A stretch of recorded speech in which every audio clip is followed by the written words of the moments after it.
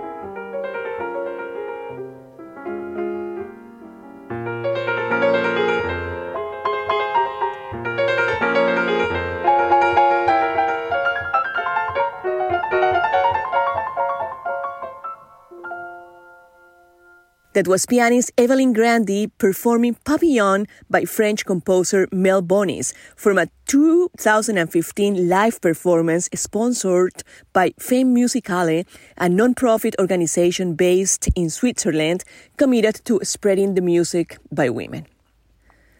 Quote, "You know the peace you bring, you show me the secrets and the ways to love every moment of the day. The flowers you kiss all come to life," end quote.